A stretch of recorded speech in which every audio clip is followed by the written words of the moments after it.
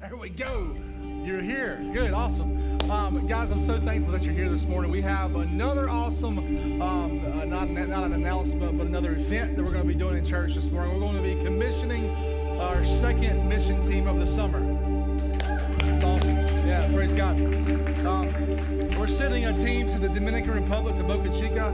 I think that's how you say it. From July the 8th through the 16th. So they'll be flying out this Friday to go to the Dominican Republic to do multiple different things. They'll be ministering some children. They'll be evangelizing and literally sharing the gospel, doing some prayer walks, really bringing the hope of Christ to the location there. They'll be partnering with an organization called the Hold House of Hope.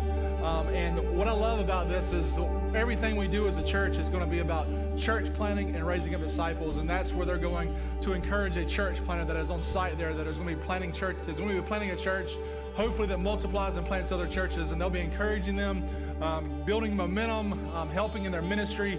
And I think probably one of the coolest things these guys will be doing will be ministering to some young people, specifically some young girls. This city is number 4 in the entire world for prostitution, and 25% of the sex workers there are under the age of 12. And our heart will be that we'll be able to spread some hope as a church, because what I've told y'all many times, it's not just these 10 people that are going to be going. It's our church that's going, right? We're sending our people, and we're here praying, we're here sending, we're here equipping, and these are the workers, the hands and feet that are going to be going for us in our as representatives of Connection Church Savannah. So we want to commission them this morning. You see in Acts chapter 13 where the church was praying, and the Lord set aside Paul and Barnabas and said, hey, send them to the work that I've called them to do. And so the church laid hands on them and then sent them out to do the work that God had called them to do. So if you're comfortable, if you're able to get up, or if you're able to do that, I just want to encourage you to come to the front and lay your hands on these guys. If you're not, then just reach your hand out as a sign of faith, as a sign of, hey, I'm commissioning these people. We want to pray over these guys and send them out as a part of our family to do the work that God's called them to. Make sure everybody has a hand.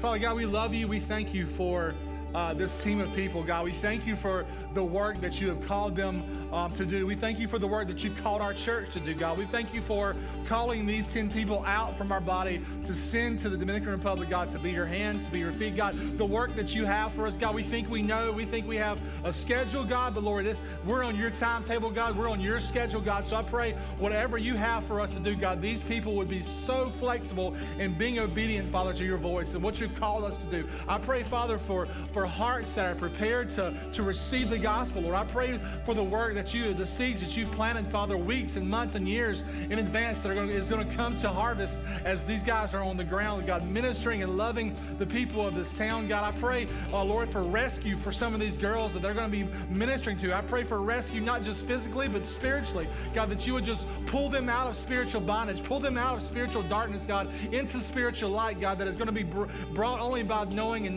knowledge of the Son of God, Jesus. God, I pray this morning that you would anoint them, God, with a greater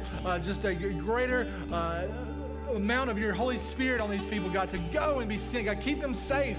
God, keep them safe and bring them back to be able to testify of your goodness, testify of what you've done, God. Lord, help us to see bigger. God, help us to see with eternal eyes. God, not only these 10 people, but also the church that you've called us to be, that we would see bigger than what's in front of us, God. We love you. We thank you, God. We commission these guys, God. We affirm this team, God. We lift them up to you, God. They're in your hands, and we are sending them out as faithfully as we know how as a church to send them, Lord. We just give them to you now in Jesus' name, and it's in your name I pray. Amen. Amen. Exciting stuff. Exciting stuff.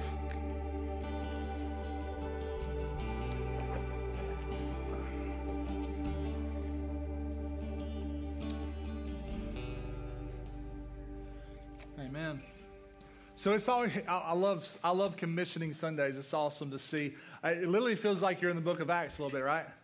It feels like you're sending. It feels like we're doing what the church is called to do, right? It feels like we're doing what God's called us to do as a church and sending people out, commissioning them to the nations. And so we love that. And so we always want to be a church that's sending. Our heart is to be a sending church. And so if you don't know what that means, our heart is to raise up missionaries to send them out to the nations. But not only that, to raise up people in this room to send out to our communities, the places you're living in, to make disciples and to raise up Christians that are able to share the love of Christ with their neighbors. And so multiplication is what it's about. So that's not what you're about, then we pray that you would get about that, or it's just, that just might not be the right fit, So our heart is that we would be one heart in that and seeing the mission of God move forward throughout the world. So that's our heart.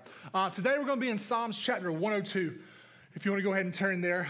Interesting story this week. We were supposed to be doing Psalms 22, but I was praying this week, and it was literally like God was like, no, we're going to do this. I was like, yes, sir. And so we're in Psalms 102 this week, okay?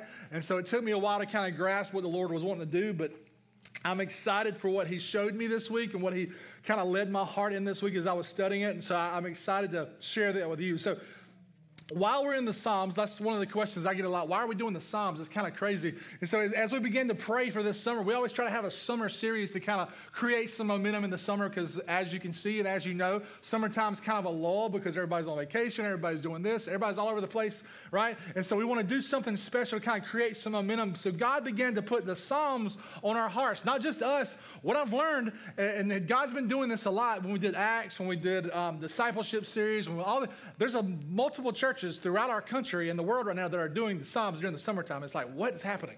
It's like, I feel like we may be in the will of God or something, so it feels good, right? Okay, good. So a specific passage that God kind of highlighted to us was Luke 24. It really stood out as important, and if you're not careful, it can kind of slip by you if you're not looking for it. Because some context of Luke 24, Jesus had just risen from the dead, and he had literally appeared to the disciples out of thin air, and he says to his disciples, "Peace be with you." And peace probably was not with them in that moment because he was appearing out of thin air. And he said, and these guys, they thought it was a ghost standing before them. And so what did he say? He said to them, he told them, he said, "These are my words, and I spoke to you while I was still with you, that everything written about me in the law of Moses, the prophets, and the Psalms must be fulfilled." Then he opened their minds to understand the scriptures. And when I was thinking about that, the Psalms just kind of popped out in my mind because you don't ever think about the Psalms pointing you to Jesus, right? But what we know as a church, we talk about this all the time. As you look at your Bible, every page of every book is pointing to Christ. Okay? If you didn't know that, write that down. Every page from Genesis to Revelation is pointing you to Jesus. Every book is declaring, whispering, screaming the name of Jesus if you'll just listen. That's why it's so important for us to have a high regard for this book. To have a high regard for this book. Because anytime you open this book to read, there's an opportunity for God to change your life forever. And so our heart today is that we would hold this in high regard. We would hold it with as much conviction as humanly possible. Because what happens, man, like listen, if you're not careful, you can read Psalms and Proverbs and Song of Solomon and all these books, minor prophets and major prophets, and you can kind of overlook Psalms as nothing more than just a little bit of extra wisdom for your life, right? It's a good Facebook message or a good Facebook post, or it might be good something for your kitchen area. Won't forget from Hobby Lobby, right? But even the Psalms are declaring the name of Jesus. And as I was studying this, my mind was blown that there are over 70 Psalms in the Bible that we refer to as Messianic Psalms. Over 70. And 1 out of every 6 Psalms includes at least one Messianic prophecy. 1 out of every 6. That's incredible. And there's 150 of them. 1 out of every 6 declares a Messianic prophecy. Messianic Psalms are quoted in 11 different New Testament books. And so today, we're going to be looking at Psalms 102, and we're going to see how Jesus empowers us to endure in our faith, right? So every one of us, because of our sin, we face trials. Anybody ever faced a trial before? Anybody in one right now? Everybody's faced a struggle or a temptation or a disappointment. And guess what? We're all going to ultimately face death, right? But Jesus, the one we set our hopes on, is worthy to save. He's worthy to sustain us, and he will empower us to finish well. What does he say in Matthew 24? Jesus says in Matthew 24, in Matthew 10, he says in both of these places, he says, the one who endures to the end will be saved. He says it twice in the same book. Again, the one who endures to the end will be saved. So what does it mean to endure? Well, I believe God has a work that he wants to do through this church. I believe that he has a work that he wants to do through the Big C Church. But we're not looking at Connection to fit into a church genre or to make a name for ourselves. We want to be the bride of Christ, and we want to be faithful to our groom. And we want to be faithful to finish well, right? So that's our heart. That's the baseline of what we're going to talk about today, is finishing well, enduring in our faith. And I want to pray for us as we jump in that God would bless our time together. So God, we love you. We thank you just for the ability to be able to meet together as a church. God, thank you for giving us each other. Thank you for awakening our eyes and our hearts to what it means to be a local church. God, I pray that we would always hold that in high esteem, God, and that we would always meet together, gather together, God, that we would never neglect the gathering of the saints. God, that you would work very special, in a special way in these times together, Father. Whether people are online watching, God, whether people are here in the seats, God, I pray that you would just bring unity to this body in a very uncommon way. God, we thank you. We love you. We're just so honored to be able to call you our Savior, our Lord. God, we're not even worthy to speak your name, God, but you've made a way through Jesus. And we thank you for that. And it's in your name I pray. Amen. All right, so to kind of set us up really quick, I like to be interactive with people, right? I don't want to just come up here and talk to y'all. You know. So who's ever experienced something in their life that was painful in the moment, but you knew if you just kept going, it'd be worth it in the end? Few of us, right? If you just keep going, it'll be worth it in the end. One of the best examples I can think of is like running. No, never mind, that's bad. Football practice. Running's a bad example. Football practice for me in high school was great. I loved football. I hated football practice. Football practice was terrible, but what kept me going was Friday night. If you've ever played football before, you know. Some of you are like, I don't know what you're talking about. Well, let's move on to another example for some people. School, right? Who's graduated from a high school or a college, you know. It stinks going to the library and studying, like all-nighters, you know, all these things. But when you walk across that stage and you get a diploma, it's like, it makes it all worth it, right? And, one thing I don't have any experience in, but I know John 16:21 says this. What about childbirth, right? The Bible says this, not Michael. The Bible says that childbirth, this is not me, it's the Bible. So I don't have any experience with childbirth. Okay, can't speak into this, but the Bible says that whenever a woman goes into labor, when her time has come, the pains are forgotten after the joy of the baby comes. That may not be true right away, but it may be true in the end. But I think about that. I think about my wife, why'd you do this to me? Don't ever touch me again. Let's have another one. Like, what? What's going on here? Just the joy of the baby being born is just, it makes you forget about all the work that had to happen. I mean, probably not. I don't see how that works. Like I said, y'all can correct me later. But as we think about finishing well, I couldn't think of a better person to kind of go to than Paul. I think about Paul in the New Testament. All throughout the New Testament, you see Paul going through some mess, man. Like you see Paul in 2 Timothy 4 writing to Timothy in a Roman prison. He was waiting to be executed, right? And what does he say in 2 Timothy 4? You don't have to turn there. Just write this down. It'll be on the screen. 2 Timothy 4, 6 through 8, he says, "For I'm already being poured out as a drink offering, and the time for my departure is close. I have fought the good fight. I have finished the race. I have kept the faith.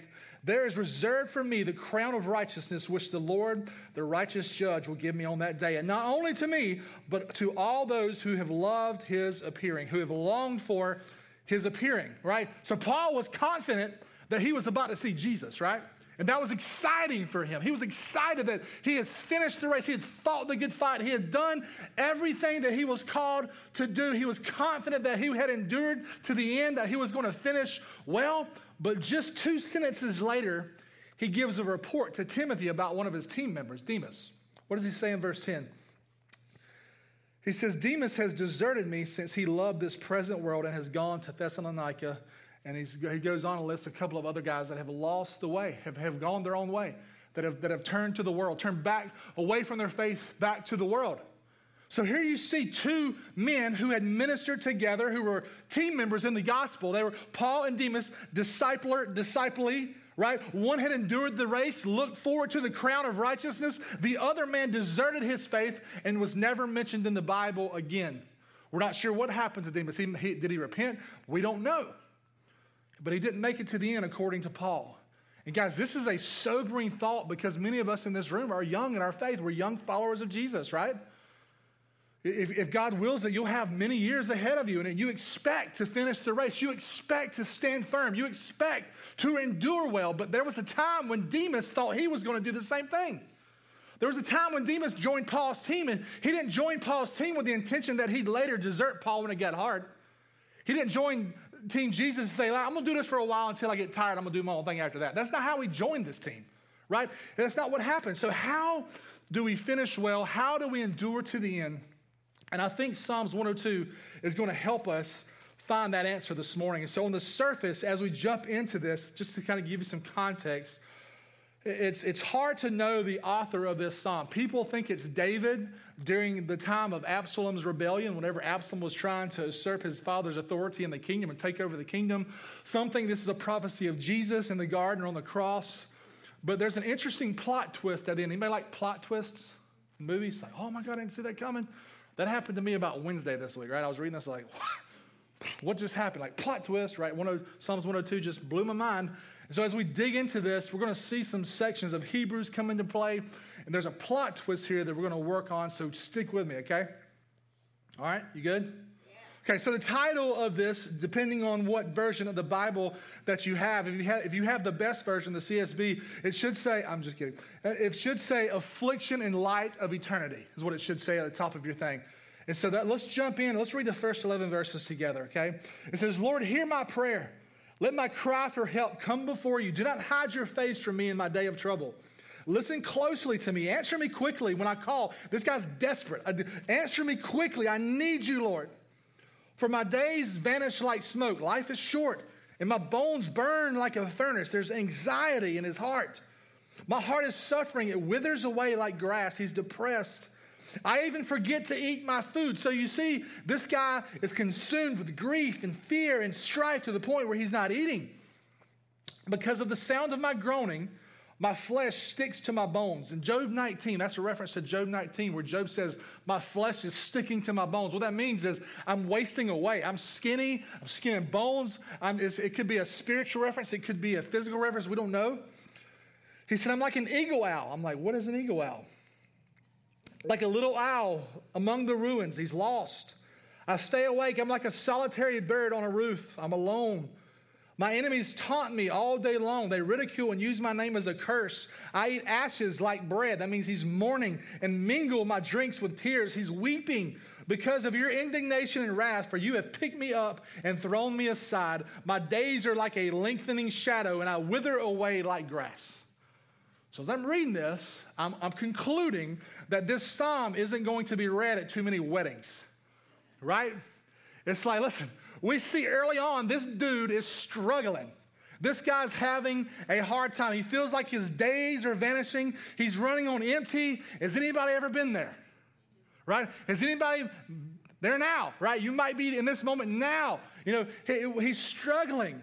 But the psalmist is crying out to the Lord and wondering if the Lord is listening. He says, and we're seeing, I'm reminded that we're such emotional creatures. Are we not? Like, who knows someone driven by their emotions? Don't answer that, husbands. I'm just kidding. But we're all driven by our emotions, right? We're driven by our emotional side of things. We're emotional creatures. And I think God gave us that as a grace. And you look at verses 3 through 11, guys, these verses are full of emotional illustration to try to describe how he feels. And how many times have you found yourself saying, oh, I'm like an owl among the ruins? Not many times probably, but maybe these aren't the analogies that you'd use, but you can probably relate to the feelings of isolation and loneliness and lostness. And then right in the middle of this lament, there seems to be a change in verse 12. Revelation has come, and he's able to see and focus on bigger eternal things. This is where it gets good. Verse 12, it says this, but you, O Lord, are enthroned forever. So I want to stop right there. Life is hard. I'm dying. I'm wasting away. I can't see straight. People have persecuted me. They're coming after me. My life is just nothing. I wither away like grass, but you, O Lord. Right? And so you see this, these first three words are enough no matter what comes against us in life. But you, O Lord, I'm struggling in but you, oh Lord. I have a sickness, but you, oh Lord. My family's fine, but you, oh Lord, right? But you, oh Lord, is what we're looking at here. This is where the psalmist is pointing us. But you, oh Lord, no matter what the circumstance, the Christian always has hope and meaning because we know God and God knows us, who is the author and the dispenser of hope and meaning. Right? That's the heart. So whatever the situation, the Christian can always say, but you, O Lord, right? Romans 8:31. What does it say? If God is for us, who can be against us? If God is for us, what can be against us? If God is for us, there's nothing in this world that can come against you. Even Jesus himself says, don't fear the man who can kill the body. Fear the Lord who can kill the soul. We're not worried about this fleshly world. We have fear of God and God alone. But you, O Lord, all these things that are happening to me, it doesn't matter. But you, O Lord, you're in control. You have sustained me. You have saved me. Let's keep reading. But you, O Lord, are enthroned forever. That means you never change. Your fame endures through all generations. You're timeless. You will rise up and have compassion on Zion, that's Jerusalem, and for it is time to show favor to her. The appointed time has come, for your servants take delight in its stones and favor its dusts.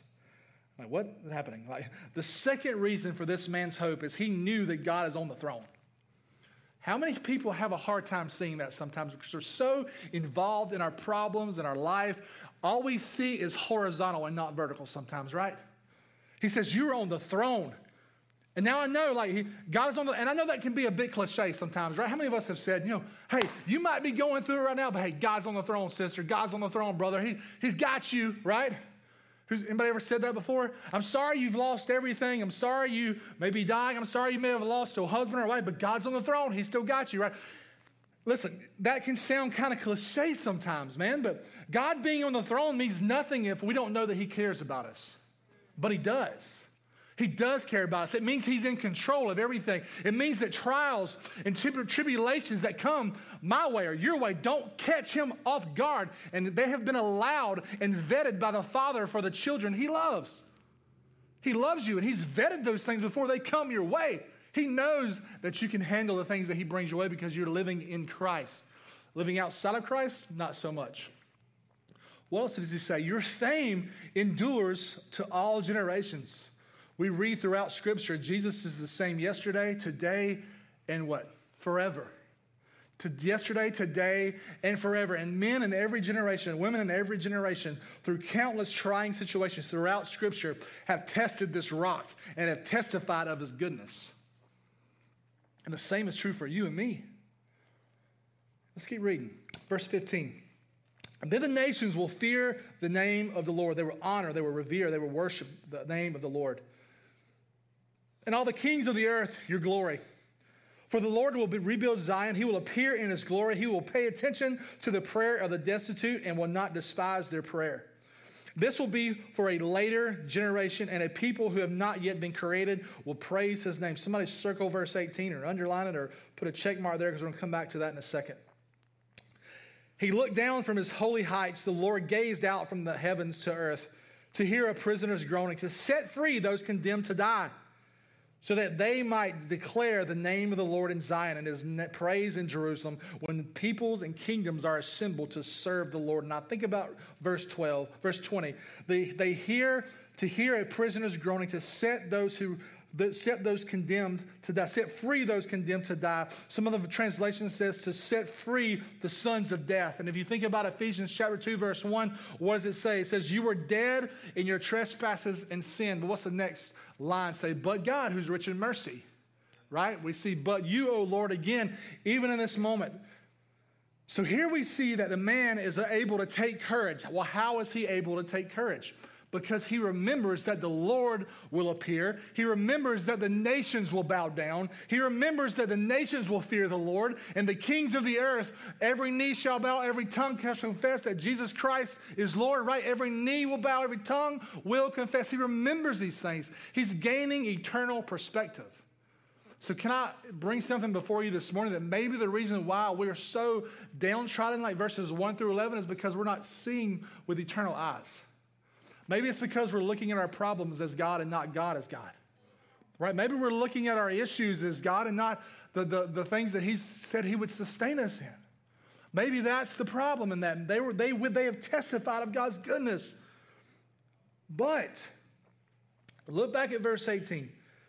This will be written for a later generation, and the people who have not yet been created will praise the Lord. Guys, this is written for the church age, you and me. This is written for us. In that day, the church age, the name of the Lord will be declared in Zion and his praise in Jerusalem.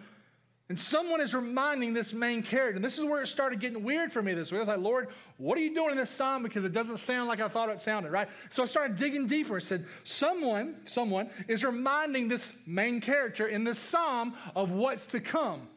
And what it does is gives us a clue to who this main character is. And so let's finish out this psalm, and then we're going to flip over to Hebrews chapter 1. So get ready for that, you Bible drill champions. Here we go. Verse 23.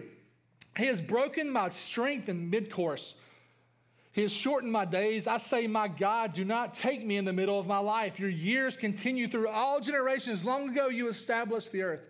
And the heavens are the works of your hands. They will perish, but you will endure. All of them will wear out like clothing. You will change them like a garment, and they will pass away. But you are the same, and your years will never end. Your servants' children will dwell securely, and their offspring will be established before you. And so this part of the psalm is pretty straightforward. The psalmist is crying out to God not to let him die, and he expresses his confidence in the eternal, unchanging nature of God, right? Well, no, that's actually not right. I was thinking that was right too. That was a trap, right?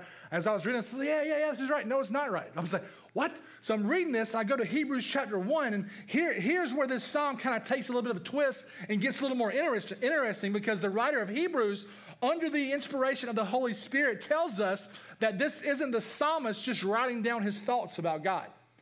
And I was like, wait a minute. Like, this is how... It's how we've been looking at it for a while, but this is this far from the full story. Because remember, I told you about a plot twist, and this is why we need to study the Bible, right? There's a difference in me reading a chapter a week of the Bible or a chapter a day, and there's a difference in me doing that and spending time with God in the Bible for him to change me, right? Studying the Word is important. Psalms 102 is recording a conversation between God the Father and God the Son. When I read that, I was like, hold on a second now. And so let's look a little deeper because a statement like that requires proof, right? Yeah, you can't just say that, Michael, from stage and just walk away. You got to prove that. So let's look over at Hebrews 1. Hebrews 1, we're going to read the first 14 verses together, and then we're going to unpack it some. And this is what it says. It'll be on the screen if you don't want to turn there. It says, long ago, God spoke to the fathers by the prophets at different times and in different ways. In these last days, he has spoken to us by his Son. God has appointed him heir of all things and made the universe through him. Did you hear that? Like, for you guys that don't know, Jesus made the universe.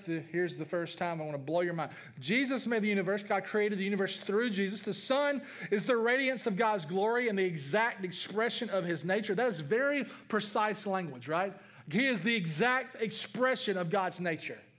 That's a very specific explanation of who Jesus is. Sustaining all things by his powerful word, after making purification for sins, he sat down at the right hand of God, the right hand of the majesty on high, so he became superior to the angels, just as the name he inherited is more excellent than theirs. The reason why he wrote this is because, one, to give perseverance to the suffering Jews who were going through persecution, but also the Jews had a tendency to worship angels because angels came with messages, and angels came with all these things, and the Jewish Christians were having a hard time not seeing the angels as deities, right? And so that's why he's clarifying that Jesus is better. Jesus is far above the angels, right? And so verse 5, for to which of the angels did he ever say, because he's trying to prove this point here, to which of the angels did God ever say, you are my son, today I've become your father? Or again, I will be his father and he will be my son.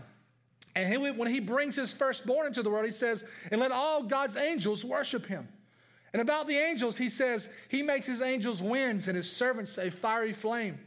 But to the Son, listen to how God refers to the Son right here. Your throne, O God, is forever and ever, And the scepter of your kingdom is a scepter of justice. You have loved righteousness and hated lawlessness.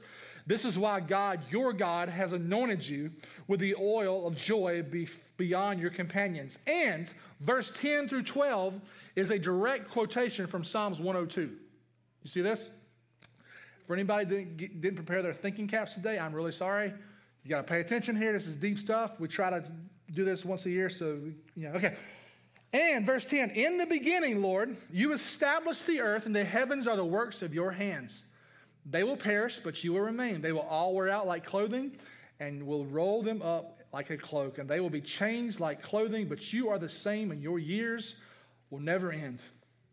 Now to which of the angels did he ever say, sit at my right hand until y'all make your enemies your footstool? Are they not all ministering spirits sent to serve those who are going to inherit salvation? So what's interesting here, as I read this, it's about the book of Hebrews. Most scholars believe that it was written to Jewish Christians, like I mentioned earlier, who were living in Jerusalem. Its purpose was to exhort the Christians to persevere in the face of persecution, but also remind them of who Jesus is. And so how did the author of Hebrews do that? He pointed them to Jesus, right? He pointed them to the Savior. The writer of Hebrews was writing Hebrews to the fellow Jews, and his goal was to show them the supremacy of Christ. Show them the eternality of Jesus. He is the better Moses. He's the better David. He's the better prophet. And he has brought in a new and better covenant based on better promises, right? He did all this in Hebrews. And so to prove this, the writer gives a series of quotes. Mostly, I think 95% of them are from Psalms, where God the Father is speaking of or speaking to the Son. In those 14 verses that we just read, God was speaking either about him or to him, right? Hang on. Verse 8 is an interesting case where God the Father calls Jesus, his Son, God. He says, but to the Son, your throne, O God, is forever and ever, and the scepter of your kingdom is the scepter of justice. Then in verses 10 and 12, we see the writer of Hebrews quote from Psalms 102 and says that it's God the Father speaking to the Son. So this is the key that's going to unlock Psalms 102 for us, okay? That's what you have to find in Scripture as you're reading. Look at Psalms 102 through the eyes of Hebrews 1, and what we're going to see, it turns out that the man in Psalms 102 that is struggling and crying out to God isn't just a man, it's Jesus. It could be Jesus in the garden where he's saying, my enemies are against me. My life is over. I'm alone. I'm isolated. I'm hurting. It could be Jesus on the cross. We don't know which aspect of Jesus' life is exactly is referring to. But what we do know is he is the one feeling this extreme loneliness, wondering if God is listening, facing death, he's taking comfort and hope of God and the thoughts of eternity and the things to come. And that is why Jesus can relate to us and why we can relate to him, because he went through everything and more that we will ever face. Hebrews 4 verse 15 says, for we do not have a high priest who is unable to sympathize with our weaknesses, but one who has been tempted in every way, just as we are, yet without sin. Praise God for that, right? Look at verse 23 and 24 again of Psalms 102. It says, he has broken my strength in mid-course, and he has shortened my days. I say, my God, do not take me in the middle of my life. Your years continue through all generations. And so what we're listening to here is a prophecy of Jesus pointing to a prayer of our Lord Jesus, right?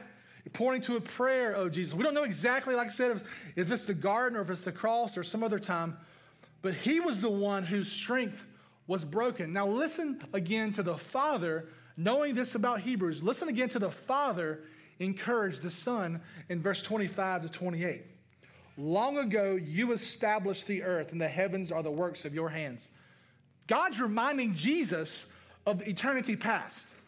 Remember eternity. Remember the bigger picture, the eternal perspective. Remember that you created the earth through my power. They will perish, but you will endure. All of them will wear out like clothing. You will change them like a garment, and they will pass away, but you are the same, and your years will never end. Your servants' children will endure forever, and their offspring will be established before you. And so as I read verse 28, knowing that this is Jesus, knowing that God is speaking to Jesus, he's looking at verse 28, and then he's pointing them to Hebrews 12, where he says, for the joy set before him, which was knowing that God's glory was going to be extended to the end of the earth because believers were going to be God's treasure, right? And you see that your servants' children will dwell securely and their offspring will be established before you. This is talking about the church, you and me.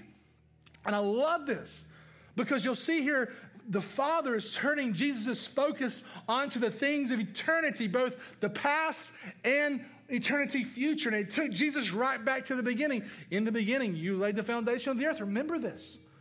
And the heavens and the works of your hand. And you're like, wait a minute, God created the heavens and the earth. It says that in Genesis 1, Michael. We know this, but look what Colossians 1 says. Colossians chapter 1, verses 15 through 17, it says, He is the image of the invisible God. Who is He? Jesus. He's the image of the invisible God, the firstborn over all creation. For everything was created what? By Him. In heaven and on earth, the visible and the invisible, whether thrones or dominions or rulers or authorities, all things. The Greek for all things is all things. All things, everything. All things have been created through Him, and this is important, and for Him, for His glory. He is before all things, and by Him all things hold together. Praise God that everything is held together by our Lord Jesus Christ. God also took Jesus to the very end of the age, saying, they will perish, but you will remain. He reminded Jesus that everything will come to an end, but He will remain forever. He reminded Jesus of the results of His labor, that the people are the results, the church would be God's glory, His masterpiece. And it's hard for me and you to see sometimes, guys, but listen, as the church, if you're a believer, if you're a follower of Christ in this room, this same thing is true for you as heirs of Christ. If we're not careful, we can get so focused on ourselves that we can easily forget that our inheritance is in heaven, right? We get so focused on our problems that we forget if you're in Christ, your inheritance is kept in heaven for you, what 1 Peter says, right? It's kept in heaven for you. The word helps us refocus, though, in 2 Corinthians. Write this down, 2 Corinthians 4, verse 16 through 18. It says, therefore, we don't what? We don't what? We don't give up. We don't give up. Even though our outer person is being destroyed, who feels that way, right? I feel like my outer person is being destroyed all the time. I feel like I'm getting old. I feel like I'm tired all the time. I feel like I can't do it. You're like, be quiet. Listen, I'm turning 40 tomorrow, okay? So, hallelujah, right? Verse 17, for our momentary light affliction is producing for us an absolutely incomparable eternal weight of glory. And as I read 17, the thing that's highlighted or bold up there really stood out to me because it was kind of an undignified type wording. I was like, Paul, did you say absolutely here for real? Absolutely incomparable eternal weight of glory. So what produces that for us? Well, according to the scripture, our momentary light affliction. So even the hardest thing in your life that you've ever had to experience, according to God, this is a momentary light affliction. So let me ask you this. What we talked about before, have you been through something that when in the middle of it is hard as blank, right? It's hard, but it's worth it in the end, right? This is what Paul is saying.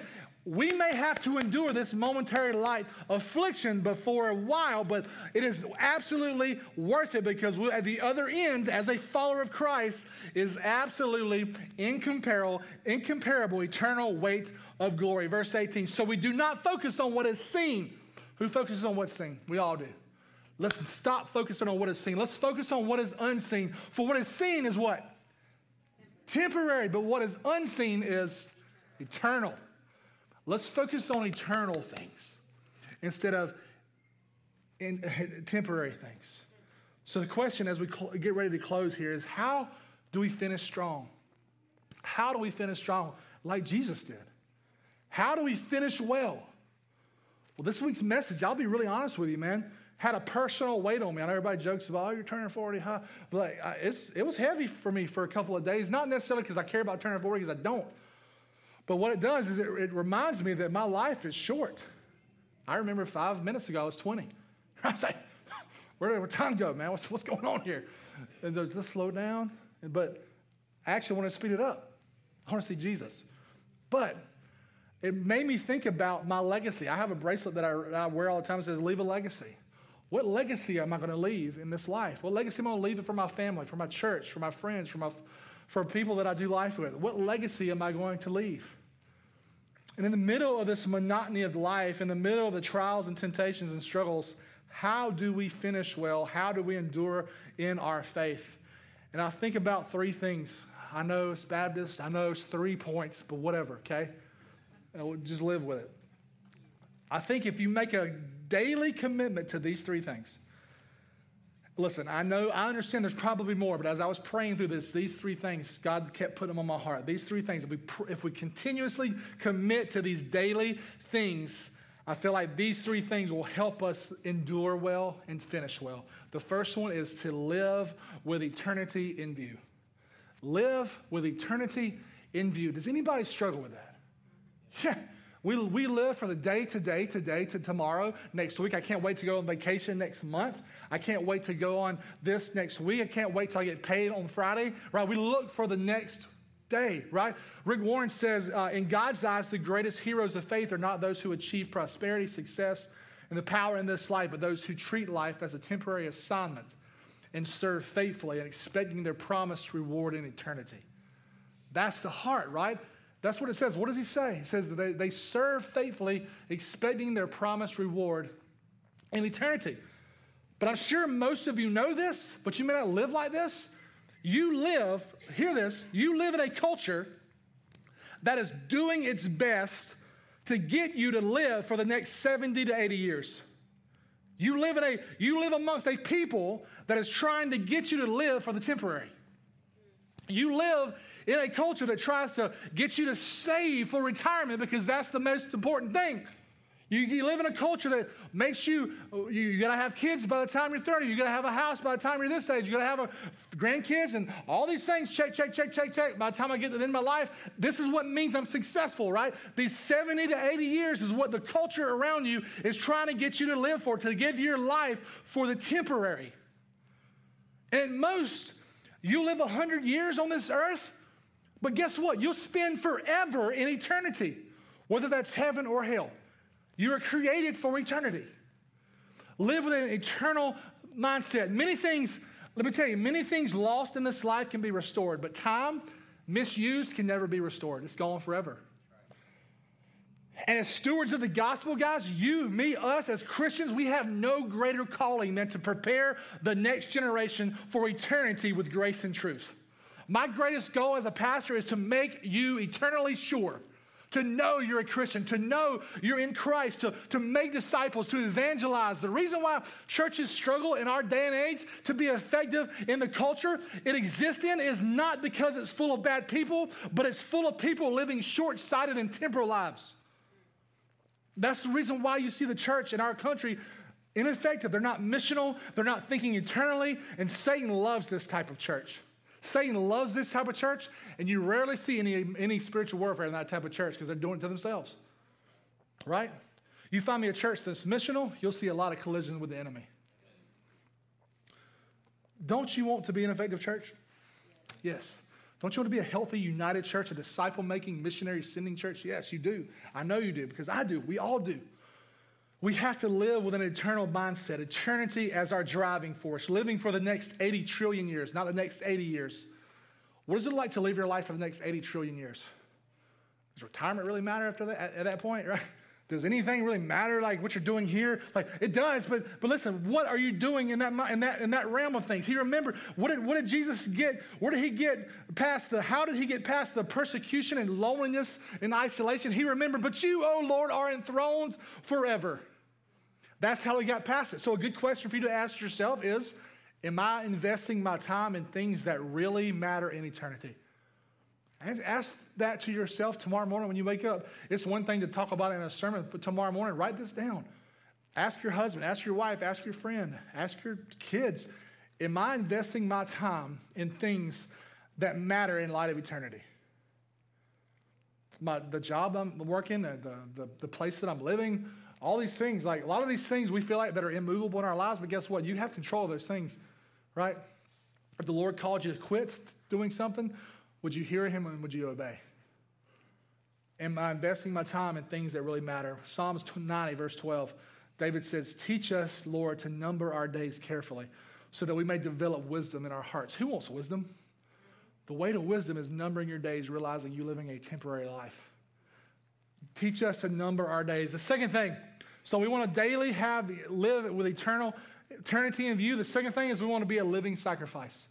A living sacrifice. What does that even mean? Romans 12, 1 and 2. It says, in view of God's mercies, I urge you to present your bodies as a living sacrifice, holy and pleasing to God. This is your true worship. So if you truly want to worship God, offer your life, your body, your money, your time, your treasure, your talent, all these things to God as a living sacrifice, but do it not in the way that we're used to by saying here, back and forth with God. Give it all to Him and don't take it back. Yes. Well, how do we do that? Well, in verse 2 it says, verse 1, don't be conformed to the age, but be transformed by the renewing of your mind. Amen. Don't be conformed to this culture. The way you dress, the home you buy, the car you have, the job you have. Are you doing that to please the culture and the people in it? Or are you doing that to honor God and obey His word? Think about these things. To be a living sacrifice is to be fully at God's disposal. And the enemy has tricked the American church, I feel like for a very long time, to think that that because we go to church or attend a Bible study or we pray 1 or 2 times a week, that we are fully at God's disposal. Well, that may not be true. To be available, to be willing to obey God in whatever He asks or command. I ask this all the time whenever we're doing our mission series. If God were to call you to a mission field, to live there forever, if God were to call your children to go and be there forever, would you balk at that? Would you be in a place where you could hear Him? Or have you insulated your life so well that you may be a good Christian person because you do all the things for Christ, but you're not obeying Christ's voice? Does that make sense? Our heart is that we will be a church that hears from God. We will be Christians that hear from God and then obey what God says, even when it makes no worldly sense. I ask myself that question all the time. What if Chloe were to come to me and say, Dad, she better not come and say Michael, Dad, if I feel like God's calling me to the nations. Like, I don't know what I'd probably lose it a little bit because there'd be flesh, spirit, no, go, baby. You're called. Go. I'll go with you because I'm not leaving. I'm not going to live life without you, right? I'm going with you. So listen, that's the heart behind. We want to hold everything in our life loosely, whether it's our family, our time, our money, our talents, loosely so that we can be used by God. What did Galatians 2 say? What did Paul say in Galatians 2? He says, I've been crucified with Christ and I no longer live, but Christ lives in me. Okay, we could probably preach a sermon series on this. Like, listen, I've been crucified. If I'm a Christian, I'm saying I've been crucified with Christ, and I no longer live. Christ lives in me. This is rhetorical. This is for you to evaluate your heart. How many of us can say that about being a Christian? I've been crucified with Christ, and I no longer live, but Christ lives in me.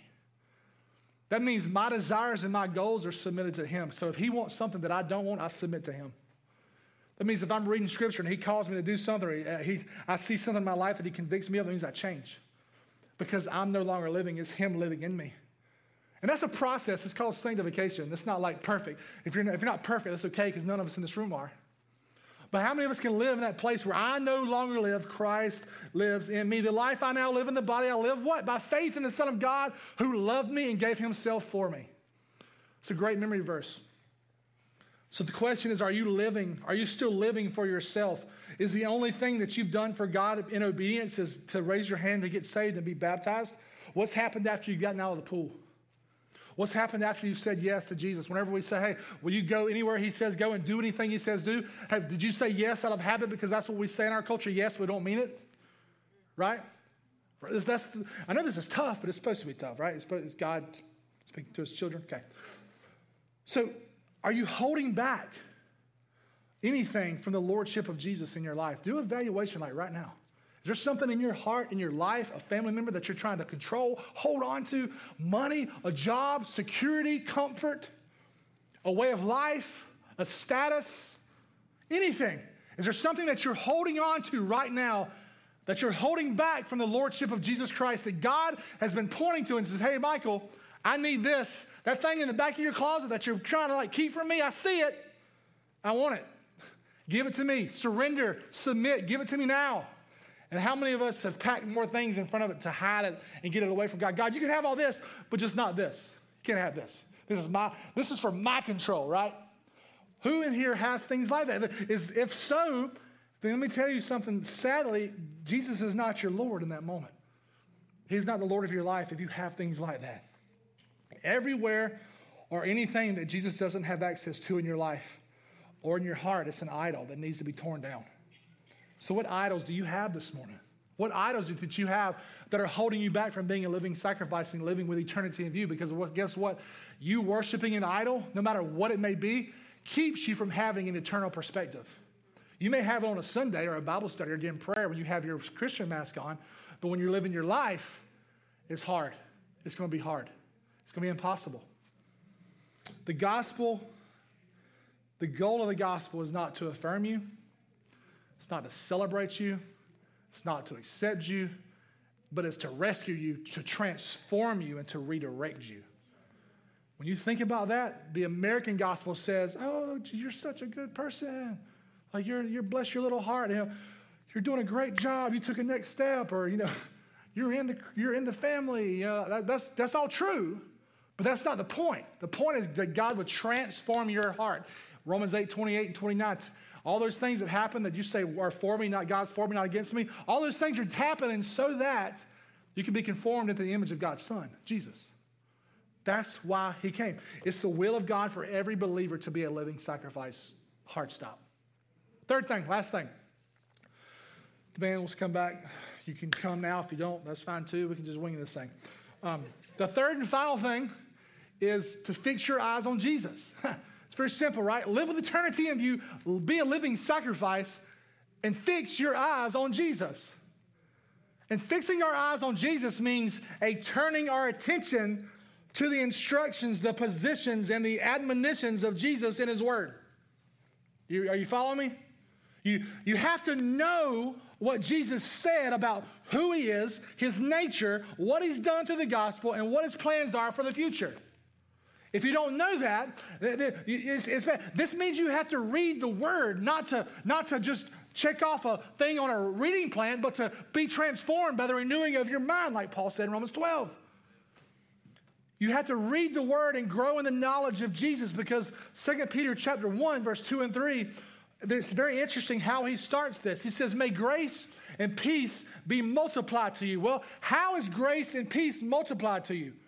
Through the knowledge of God and Jesus Christ our Lord. Through knowledge of him is how grace and peace is multiplied. Let's keep reading.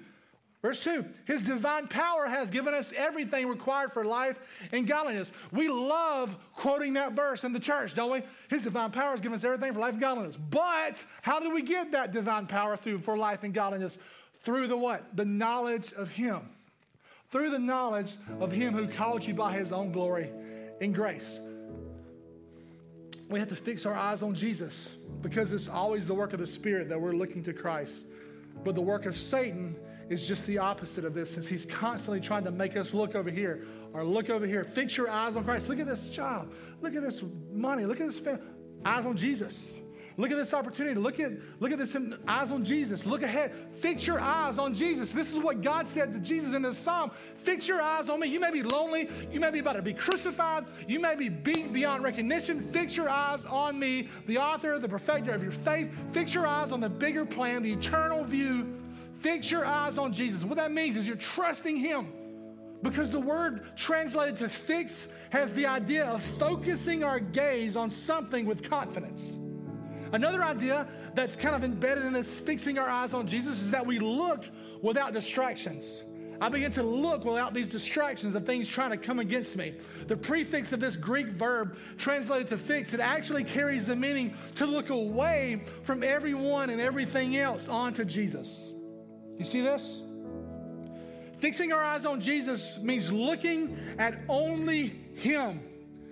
And that's what it means to be God, right? He doesn't share his seat. Right? That's what it means to be God. And as Jesus hung on the cross, as nails were driven into his hand and to his feet, and as he was spat on, and as he was bleeding and beaten and cursed, and as his crown of thorns were jabbing into his brow, what did he see in Psalms 102 prophesied? What did he see that kept him there? Hebrews 12 says, for the joy that was set before him, he endured the cross, scorned its shame, and sat at the right hand of God the Father. What he saw is the finished work of the cross, the end goals of his sacrifice that was kept in heaven for us, for him, the glory of God being revealed to the world. And this is the only way for us to finish well, man. The only way, live with eternity in view, be a living sacrifice, fix our eyes on Jesus, and finish the work that he's done through the gospel. And the promised inheritance of eternal life with him that was won for us by Jesus. This morning, I don't know where you're at in your faith. I know where some of you are at because I know you, but I don't know all of you. But I just want to give you a hint of what this looks like is, guys, we don't come to Jesus for a better life. We come to Jesus because he is life. Before Christ, you're dead in your sins. That means if you're living a lie right now this morning, if you're saying, hey, I'm a Christian just because I go to a church, or hey, I'm a Christian because I went to Bible school when I was a kid or read the Bible, or I'm a Christian because I'm an American and Americans are Christians, right? I just want to tell you that you may be deceived. Jesus said that you would know them by their fruit. This morning, if there's no fruit in your life that's pointing to say, hey, you're a Christian, there's reason to get this right, to pray through this a little bit. We have a prayer team that wants to pray with you. Jesus says in the Bible, he says, I'm the way, the truth, and the life. He says, no one comes to the Father, what? Except by me. And I don't care how much good you do, no amount of praying, no amount of reading or being a good person will get you to God, only Jesus.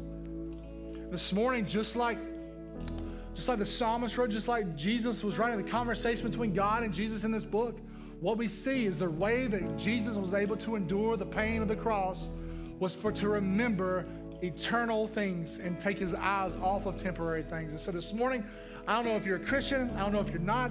If you are a Christian this morning, you've been living for the temporary. If you've been struggling seeing eternity, if you've been struggling being a living sacrifice or fixing your eyes on Jesus, I pray that we would flood this altar with prayer. I pray that we would come here and lay out our laments before God. If we're struggling, whatever it may be, that you would just come and pray, that you would be obedient to the Lord.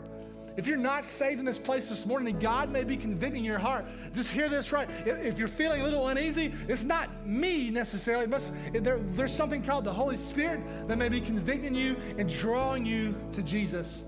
If that's you this morning, I want to give you the opportunity. If you've never put your faith in Jesus, I'm not saying, hey, I know Jesus is God. I've been here before. But if you've never put your faith in Jesus where your life has changed because of that faith in Jesus, I want to give you the opportunity to say yes to Jesus, because the Bible says that if we confess with our mouth and believe in our heart that Jesus is Lord, that we'd be saved. And what that means is Jesus came to this earth, died on the cross for our sins, because our sin deserves punishment. In the Old Testament, you see where there's sin, there was blood that was required of an animal sacrifice. Jesus came to be that perfect sacrifice, a once and for all sacrifice where he came and died for us. He lived a perfect life, died on the cross that he did not deserve. He rose again to defeat death and shame and all those things, so that if we could live in him in faith, that we would live with him forever. A lot of people in this world say this is a fairy tale. I'm here to tell you I have personal experience that it's not. This morning, if you know that the day is the day of your salvation, you know, hey, God is calling me to repent of my sin and come to Christ, then I just want to give you an opportunity. I want you to do something very bold and just say, hey, Michael, that's me. I need Jesus this morning, and I need prayer. And one of our prayer team members would love to pray with you and celebrate with you, because let me tell you, if that's you this morning, that's a reason to celebrate, and we're going to celebrate that with you. Okay, so don't let the enemy lie to you. So that's somebody this morning say, hey, Michael, this morning is the morning where I come to Christ. I'm done running. I'm done playing. Is that anybody in here this morning? Just be bold. Awesome. So if everybody's saved this morning, let's get our hearts right before the Lord. Let's come repent, come praise God for what he's done. Let's just have a moment of worship as we get ready to leave. This next song we're going to sing is Come Thou Fount. And I thought there's no better song to sing together than this song after this sermon we just preached about what God has done and what God is going to do. And so as I pray, you come. God, we love you. We thank you.